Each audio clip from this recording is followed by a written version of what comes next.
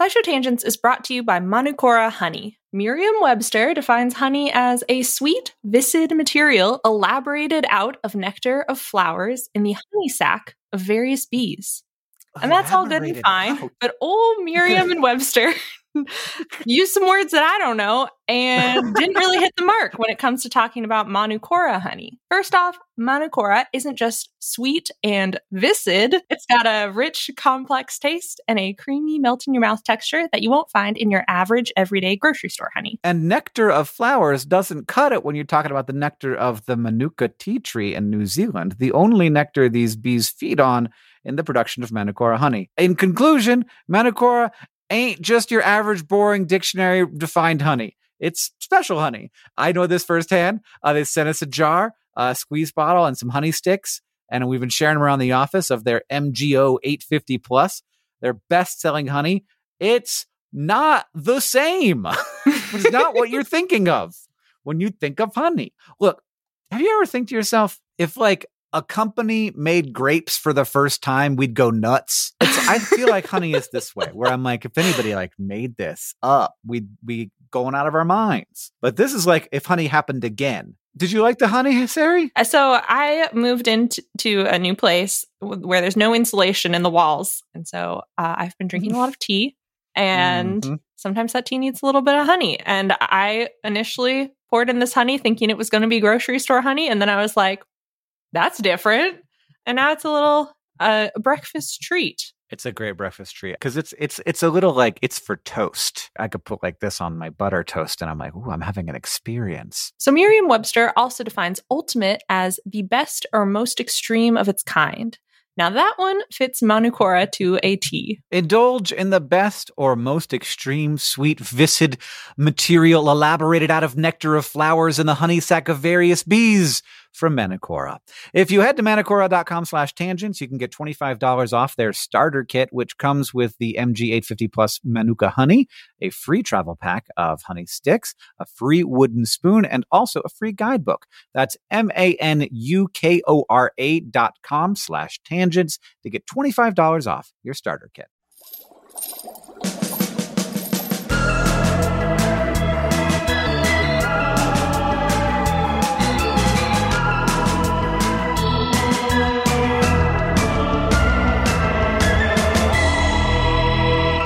Hello and welcome to SciShow Tangents, the frightfully competitive science knowledge scream case. I'm your ghost, Hank Gangrene Green, and joining me this week as always is mad scientist, Scary Riley. Pumpkins. I forgot to think of something. Our resident every ghoul, Sam Skulls. Hello. Guys, I'm curious what your Halloween decoration situation is because I'm feeling really below average. Oh. And I need help. This is a Sam question entirely. All I have, my grandparents sent me a card that was doubled as a Halloween decoration. It was like a circle haunted house with like little bats suspended beneath it. And so we hung that on our door. But we live in a locked building and are definitely not going to get trick-or-treaters. So that's it.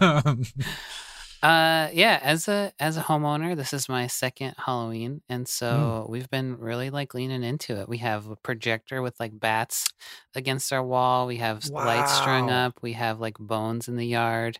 When I was a kid or in like a teen, I wanted to have like a spooky, really actually spooky house and scare people who are walking up to it. Mm-hmm. It's way easier to just have a cute, nice house with fun lights everywhere. Yeah. But Missoula also doesn't have like a really prolific trick-or-treating scene.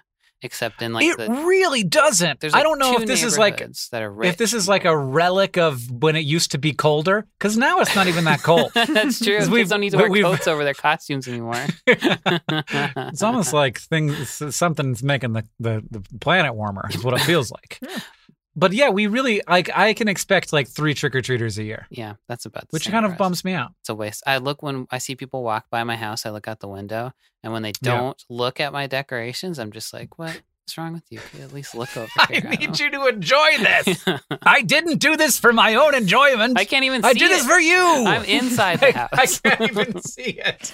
Yeah, there is something very sad and not exciting about buying a bunch of candy for trick-or-treaters and then being left with a big bowl of Yeah. it. Like, yes, you get to eat it, Yeah. but it's sad because you didn't get to see the children's joy in giving No. I them know. the And good you can eat candy. candy whenever you want to now. Yeah, you're an adult. I can just go and buy candy. But for them, it's special. And I wanted it to be the cool adult with the fun house and the big candy bars. And the big candy bars.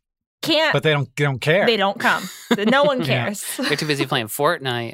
They're trick-or-treating in Fortnite. And by trick-or-treating, I mean shooting each other. It just doesn't sound like the kind of constructive, pro-social activity I expect children to be engaged with. Yeah, I want it like the good old days where kids alone wandering the streets, Yeah, knocking on wandering. strangers' houses, Exactly. yelling Yes. at me to throw them candy. All right. Well, thank you, Sam. Every week here on Tangents, we get together to try to unnerve, disgust, and horrify each other with science facts, all while trying to stay on topic. Our panelists are playing for Gory and for Hank Bucks, which I will be awarding as we play. And at the end of the episode, one of them will be crowned the winner, and the other one will die. And for this most horrible, awful, bone-chilling month, we'll be focused on some traditionally eerie topics, but also each week, we're going to collaborate on an Exquisite Corpse science poem. So an Exquisite Corpse poem is a collaborative poem where participants take turns writing the next word of a poem without being able to see the words that everyone else has written. So we're going to introduce this week's terror with our Exquisite Corpse science poem. Eek! Forlorn skeletons lay prone in the ground, buried ritually. Ashen vessels line a memory-haunted mausoleum. Egads! Our gruesome fates, the crematorium, to rot eternally, or to sleep in soiled tombs or exhumed remains displayed. Zounds! The worn mortician embalms his subject, peacefully. Abyssal gloom awaits this mournful cadaver. Yikes! In lonely crypts, decaying mournfully. Ah, fuck, I used mournfully twice. Well, the mummified departed fester in their silence. Ooh. Ooh. We didn't get any better at Exquisite Corpse poems, everybody. No, So, I feel like we need to have unfortunately- like a meeting where we like talk for an hour about how to do a good Exquisite Corpse poem. The topic for this week is Graveyard Smash. Sari, what is a graveyard smash? Yeah, Sari, what is it? Is it like a party in a graveyard? Is that like the context it's It used in the seems like Monster it. Mash? It is That's what what the I've always assumed. Yeah, the Monster Mash Oh, is a here. graveyard smash, for instance. Right. Have you ever heard the song The Monster Mash? Is the dance the graveyard smash? No, Or- the Monster like- Mash is the dance. This is a common misconception with the song Monster Mash. Everybody's like, oh, it's a song about a song you can't, but you'll never hear the song Monster Mash. The Monster Mash is a dance, obviously. The Yeah. monster gets up and starts doing the Monster Mash. And then when you once you're doing the monster mash, then it's a graveyard smash. Then it's a graveyard smash. because Yeah. is it a graveyard smash because it's a big hit amongst the graveyard population? And the world, yeah. Got it. Okay. Last year's Halloween episode was called Monster Mash. You remember this? Yeah. So this year it's Graveyard Smash. Sari, so I feel like we are tenuously with our fingernails gripping onto the idea of what a graveyard smash is. Are we gonna get any closer? Well, so in the email that Sam sent me, this is the real key. It said things to do with graveyards or burial or embalming related science, or how animals, including humans, deal with their dead. So Mhm. that was what Sam was thinking, and that's the vein that my fact Yeah. is in. So Okay. basically, ignore the smash. The smash is a silent smash. Yeah. And just say the episode's theme is graveyard. It's just the smash is the interestingness. It's Yeah. graveyard smash. Yes, it's Yeah. the festive Yeah, part. it's a little sparkle on the top of I the see. graveyard. It's the jazz hands of the episode. Well, so what did you look up anything about graveyard? I looked up the difference between a graveyard and a cemetery because I was Ooh, curious. I'd love to know that. So it comes down to where they are. So in European countries, which is where like our English language words come from generally, the process of burial was very much a church thing. And so a graveyard was part of the churchyard where the graves went. And so the church was like, this is where the dead bodies go. This is the graveyard. And then when burying bodies became a more broad thing where you didn't have to like tether the dead bodies to a church land in some way, Yeah. then those became cemeteries. So So a cemetery is just for dead people. yeah, no church attached. Yeah. I need to know if you looked up the word graveyard, though, or cemetery, or What, the anything. etymology of graveyard? It's Yeah. a yard where there are graves, What dude. about cemetery? What about that one, though? That comes from like sleeping place Oh. or dormitory or put to sleep, like those kind of origins. Dormitory means a sleeping place. Dorm. I get it. Oh, I never put that together either. All right. Well, I feel we have over-explained what a graveyard smash is, so it means it's time to move on to the quiz portion of our show, where I'm going to present you a graveyard smash. If you are in Egypt and you travel 20 miles south of Cairo, you will end up at the Saqqara Necropolis, a burial complex that archaeologists have been studying to learn more about burial practices from around 600 BCE, which is considered the late period of ancient Egypt. The following are 3 stories of what those people have learned in studying the Saqqara Necropolis, but only one of the facts is true. Which of these stories is the true fact? Fact number 1. Archaeologists discovered a nearly 20-foot-long manuscript describing a lecture on embalming held at the complex that was so popular it attracted an international audience that included students all the way from Greece.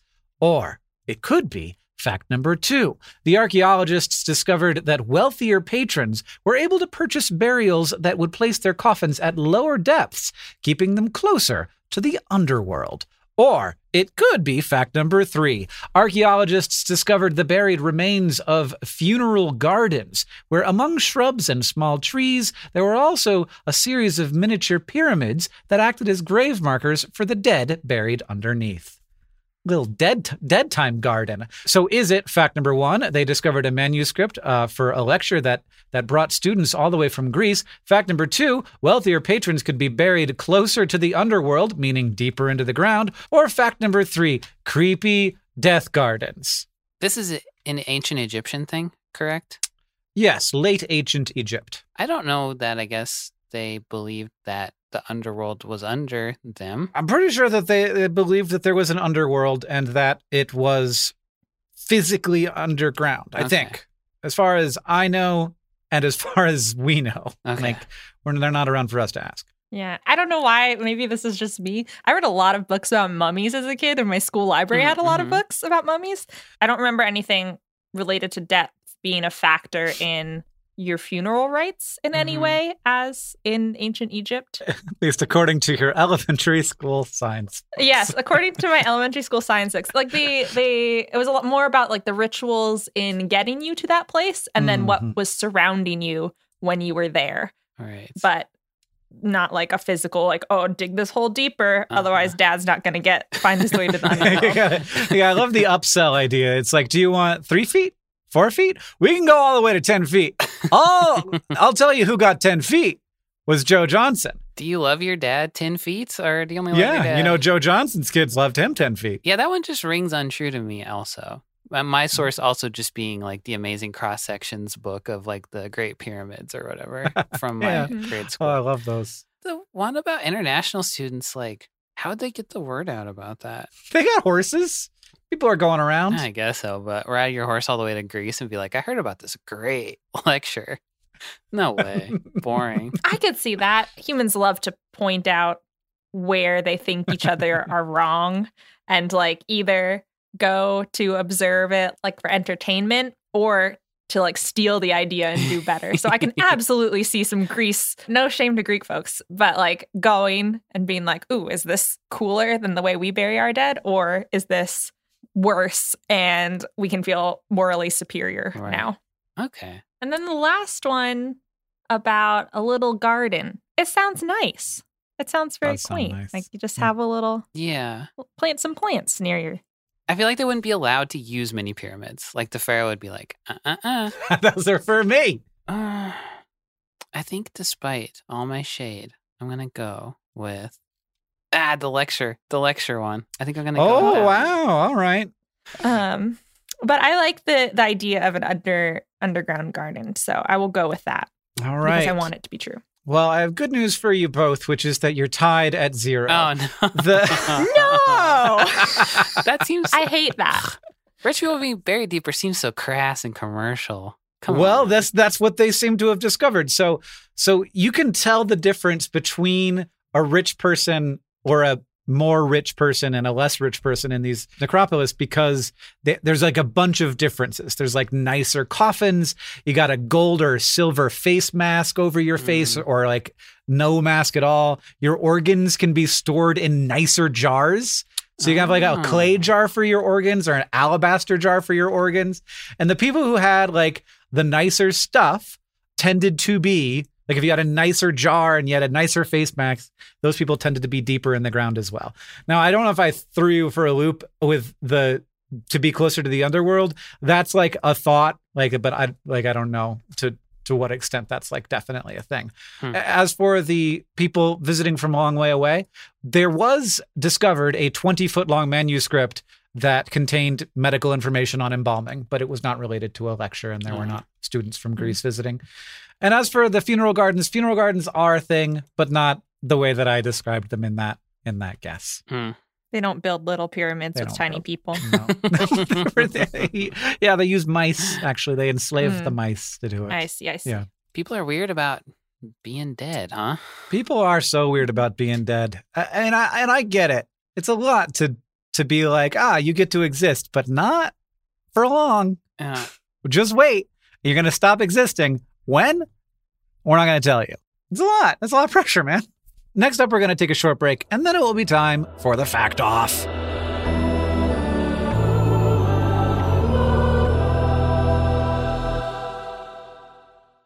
SciShow Tangents is brought to you by Rocket Money. If I asked you how many subscription services you had, you think you could name them all? And before you just start naming streaming apps, remember that basically everything has a subscription these days. Video games, dating apps, food delivery apps. It's a subscription service world. We're just living in it. And with all of these subscriptions, it can feel like money is just flying out of your account, and that, frankly, sucks. But Rocket Money can help. Rocket Money is a personal finance app that finds and cancels your unwanted subscriptions, monitors your spending, and helps lower your bills. Rocket Money can help you negotiate to lower some bills for you by up to 20%. Rocket Money has over 5 million users and has helped save its members an average of $720 a year, with over 500 million in total canceled subscriptions. Escape from the planet of the subscription services and stop wasting money on things you don't use. Cancel unwanted subscriptions by going to rocketmoney.com/tangents. That's rocketmoney.com/tangents. rocketmoney.com/tangents. SciShow Tangents is brought to you by Factor, whose ready-to-eat meal delivery takes the stress out of meal planning. Stress is stressful. I don't like it. Life just goes and goes, and it doesn't ever stop going. There's always something else to do. And one of those things is a very important thing called eating dinner. To eat dinner, one must pick out what they want to eat and then go to the grocery store and then buy the stuff and then chop the stuff and do other things to this stuff. You have to heat the stuff and put it in water. And then afterwards, you have to take the things that you heated it in and they're gross and you have to make them clean again. Meanwhile, life is still happening. That all that's building up around you. This is terrifying. I never want to cook again. You're right, Factor ad. I don't want to have this happen. This is unacceptable.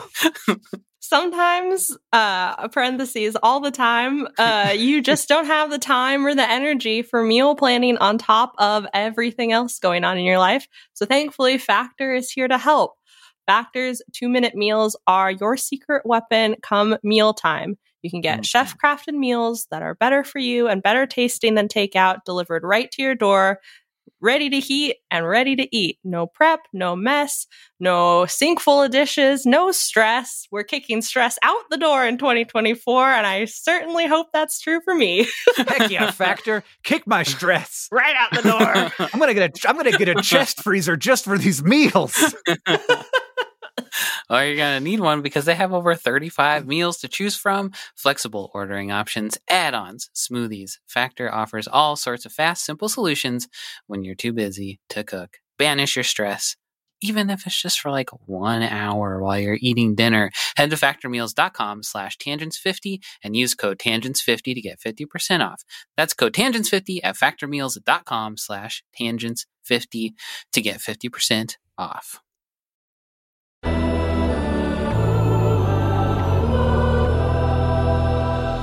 Welcome back, everybody. It is 020, and it is time for the Fact Off, where I'm going to be presented with 2 science facts from each of our panelists, and then I'm going to pick which one I like the best. But in order to decide who goes first, we got a trivia question for you.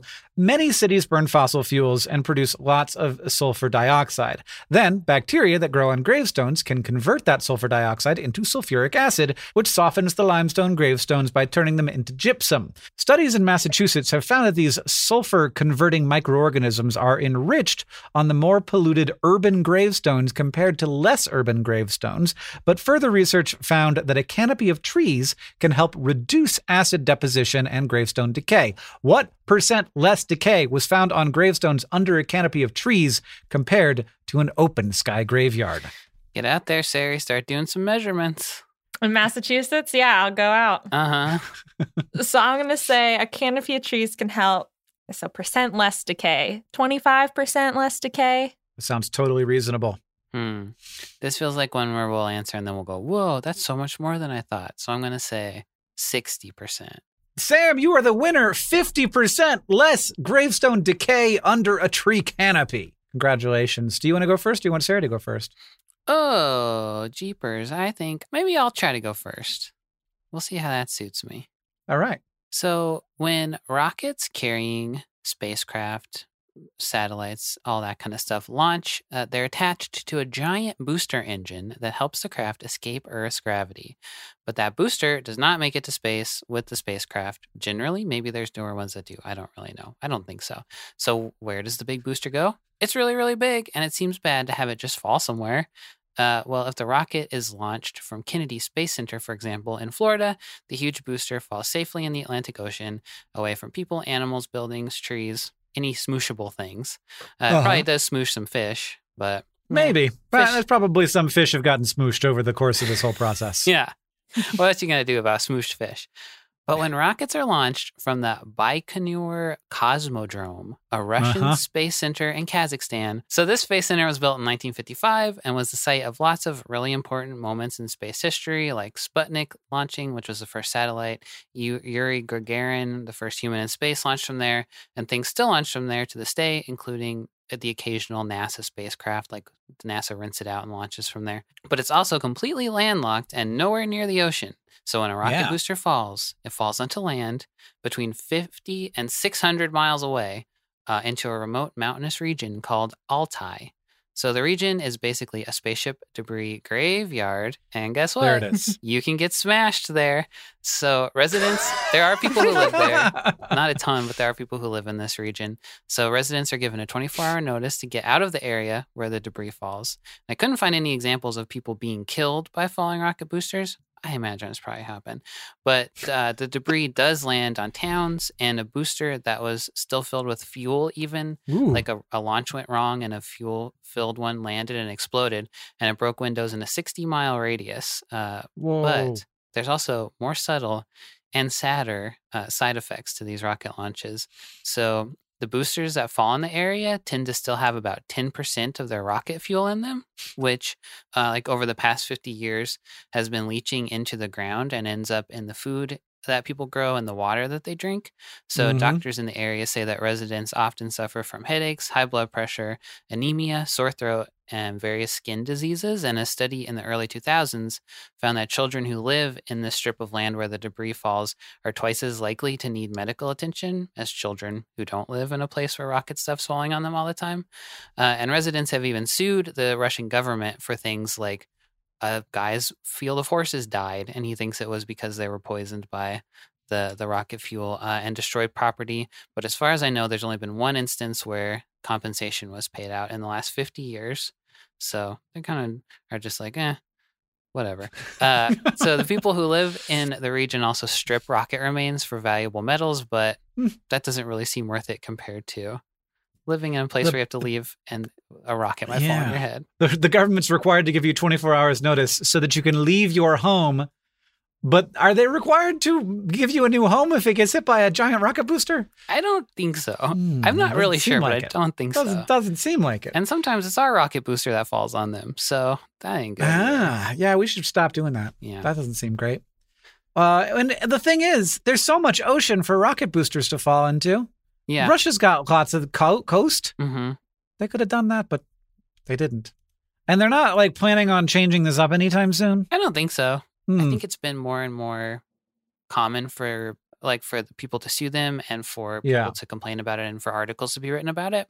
But I think for most of the 50 years that it's been going on, or more than 50 years it's been going on, they've been not really too concerned about it. All right, Sari, what do you have for us? So when we humans are trying to deduce whether another animal is living or dead, we tend to use a lot of visual cues, like, is it moving? Are there any obvious signs of injury? Or if you're getting more medical, there are things like feeling for a pulse or checking pupil responses to light. But insects don't rely on their eyes in the same way. If an ant sees another curled up ant with its feet up in the air and not moving, it won't necessarily register that, like, oh man, Brianna's dead over there. Instead, insects largely rely on sensing chemicals to communicate. And a big category of compounds that mean death to them are fatty acids, especially oleic acid, which builds up while the bodies decompose. In some species, like American cockroaches or solitary bees, oleic acid means go away, possibly warning them that they might die if they come close, like if the insect died of disease or a predator or like a human squishing them, something that could spread or repeat. But in others, particularly social species like some ants, honeybees, and termites, oleic acid has been shown to cause what's known as necrophoric behavior, which is a fancy way of saying tidying up dead bodies. A lot of the papers use the word undertaking to describe this, which I thought was kind of fun and appropriate. So there are many, many research studies about social insect death, and I'm going to make some generalizations based on patterns that scientists have found. That being said, in termites, they often straight up eat their dead kin to recycle nutrients, or else they bury the corpses with dirt or other stuff. And in honeybees, they often carry the dead bodies of larvae or adults right outside the hive and just dump them to keep them away from everyone else. And this behavior is stronger if they're more hygienic, as researchers say, as a species or a colony. And ants are a little more complicated, or at the very least have been tested in more situations. Part of their response to oleic acid is based on their behavior. So if they're already in the middle of chores around the nest and sense oleic acid, they're like, uh-oh, someone's dead, and then like look around for the corpse and do their undertaking. But if a lot of workers are out foraging, then anything oleic acidy gets treated more like food instead, I think. So it's like, dead thing. We're like foraging for dead things. Dead thing. Love that. That's food. Yeah. Dead thing is food. Yeah. And in many cases, the ant undertaking involves picking up the dead body and plopping it into a graveyard/trash pile called a midden somewhere in or around the nest. And this is where one ant researcher's experiments got kind of hilarious in a dark way.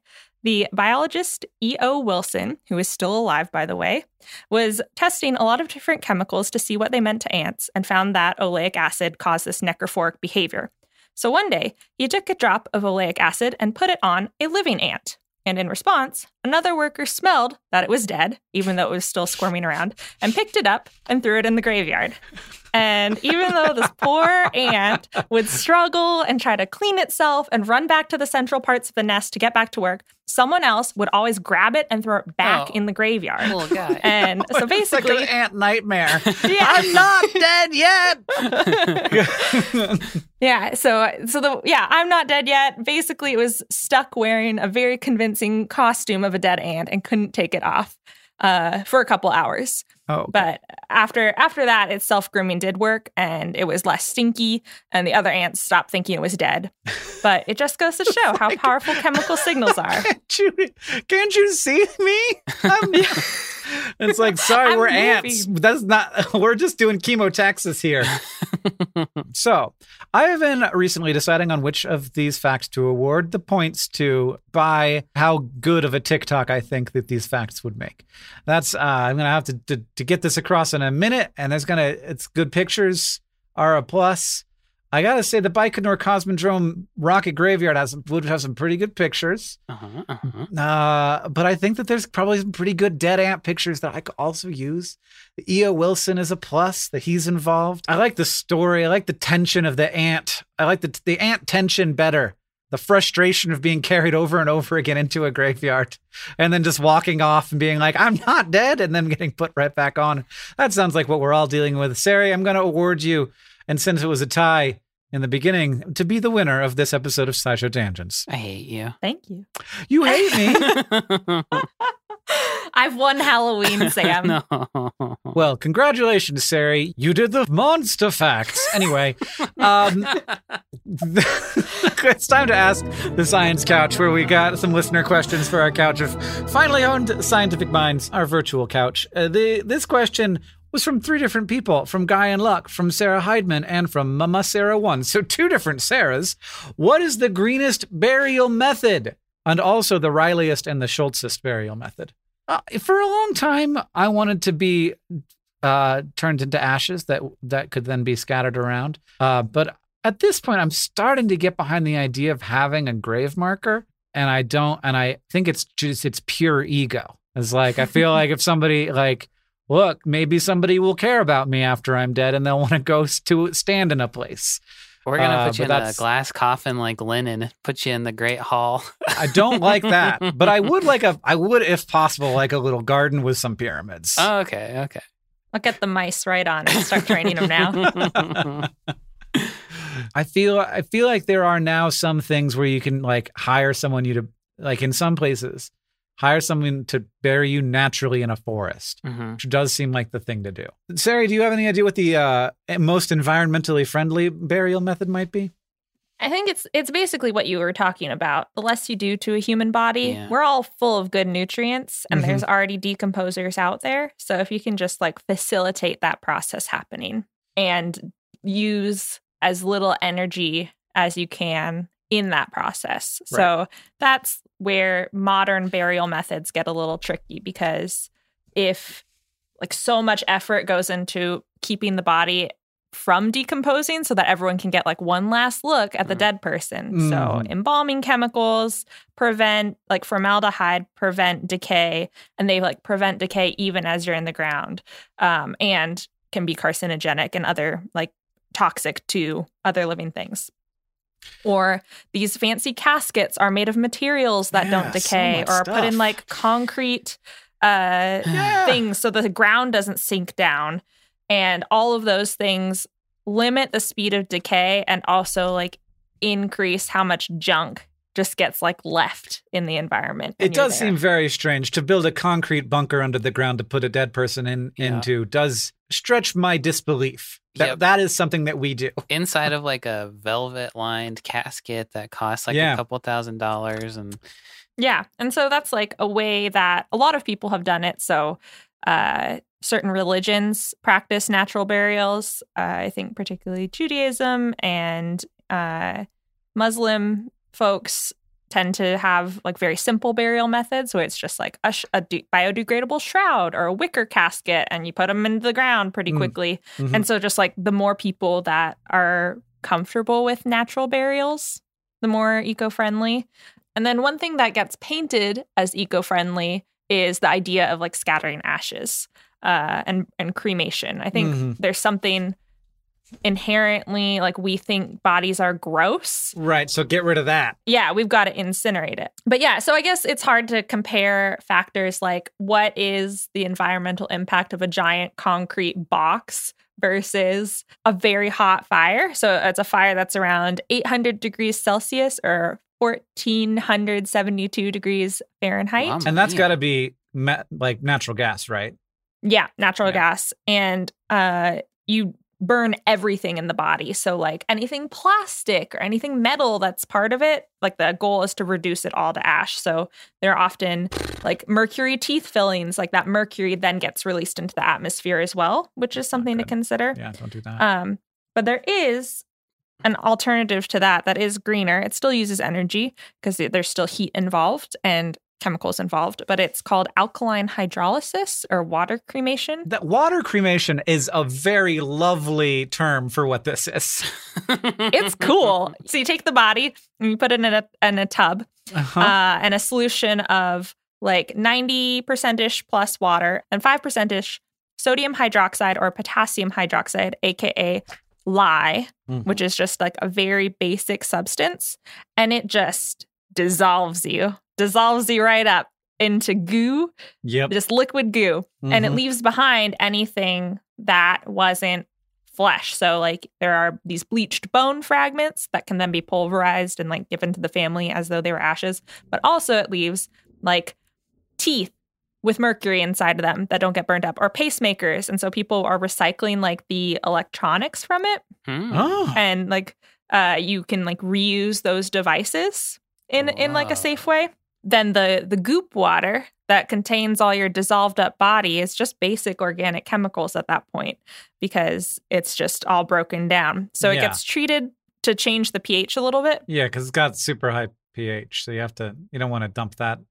You know, because if it can dissolve a human body, you don't want to touch it, is one of the things I've learned. But it also, I guess, asterisk, it can dissolve a human body, but they also heat it up pretty hot. They heat it up around 150 degrees Celsius or 302 degrees Fahrenheit. So like much less hot than fire cremation.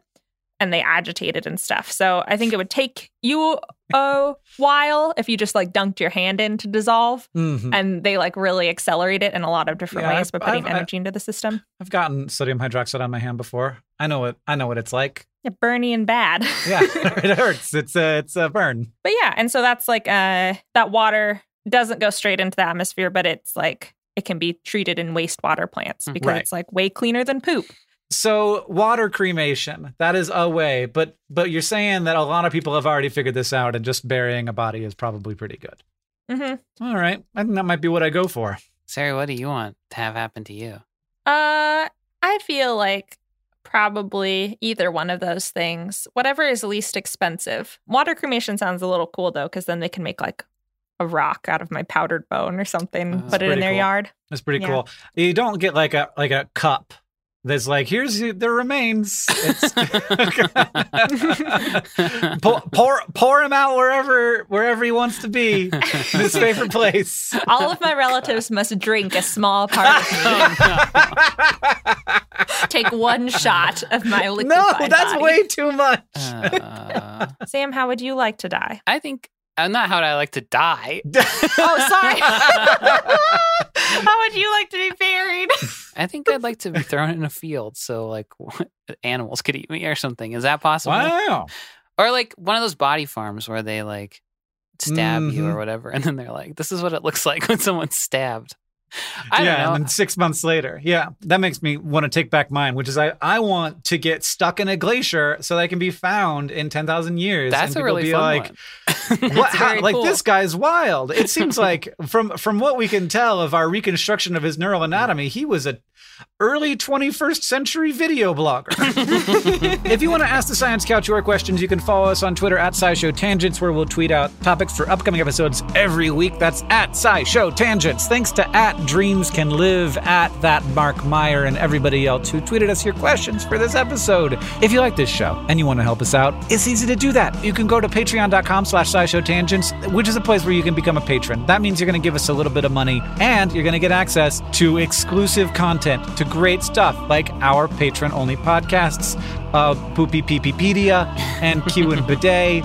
And we're doing like a spooky pee episode this month, is what Sam told me. Yes. I got a hot tip also that there will be a new Tangent sticker on dftba.com, the SciShow store, on November 1st. So look out for that too. Look out for that as well. Also, if you want to help us out, you can leave us a review wherever you listen. I love reading them, and there's so many good reviews, and it helps us know what you like about the show. And finally, if you want to show your love for SciShow Tangents, just Tell people about us. Thank you for joining us. I've been Hank Green. I've been Sari Riley. And I've been Sam Schultz. SciShow Tangents is created by all of us and produced by Caitlin Hoffmeister and Sam Schultz, who edits a lot of these episodes along with the horrible Hiroka Matsushima. Our scary social media organizer is Paola Garcia Prieto. Our editorial assistants are Deboki Chakravarti, Emma Dowster, and Alex Billow. Our sound design is by Joseph Namedesh, and we couldn't make any of this without our putrid patrons on Patreon. Thank you, and remember, the mind is not a coffin to be filled, but a jack-o'-lantern to be lighted.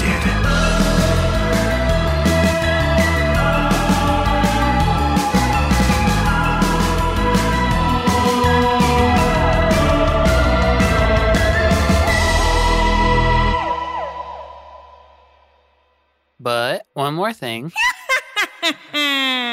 Decomposing bodies provide tons of nutrients to the ground around them. This can be great for plants that soak up the extra resources to increase their growth. But that's not the only way that dead bodies help plants out. Death also attracts the scavengers. So when researchers from the University of Southeastern Norway studied the area surrounding reindeer carcasses, they found a clustering of bird and fox poop with viable crowberry seeds in it. Oh. So it turns out that plants take advantage of scavengers' attraction to dead bodies to be closer to those sweet post-mortem nutrients. Wow. So there's a bunch of like crowberry bushes growing right now that used to be dead reindeer. Mm-hmm. They call That's it cool. something fun, a corpse island or something like that. A corpse island. That's a corpse garden, please. Corpse. If it's not called a corpse garden, then it should be called a corpse garden. Because I'm loving that. And also, I can't wait for all of the metal bands. Yeah. That, Hank, you should start a metal band. I probably write a pretty good metal song, but it feels kind of contrary to my brand at this point. That's true. Is there a thing called goof metal? Because I think I could do goof metal. Here's my new goof metal band, Corpse Island. Oh, goof metal. I thought you said goose metal. No. I thought you said goose metal too. I was like, what does that have to do? Chicka chicka honk, chicka chicka honk, chicka chicka honk. It's like that would be on brand for you for sure.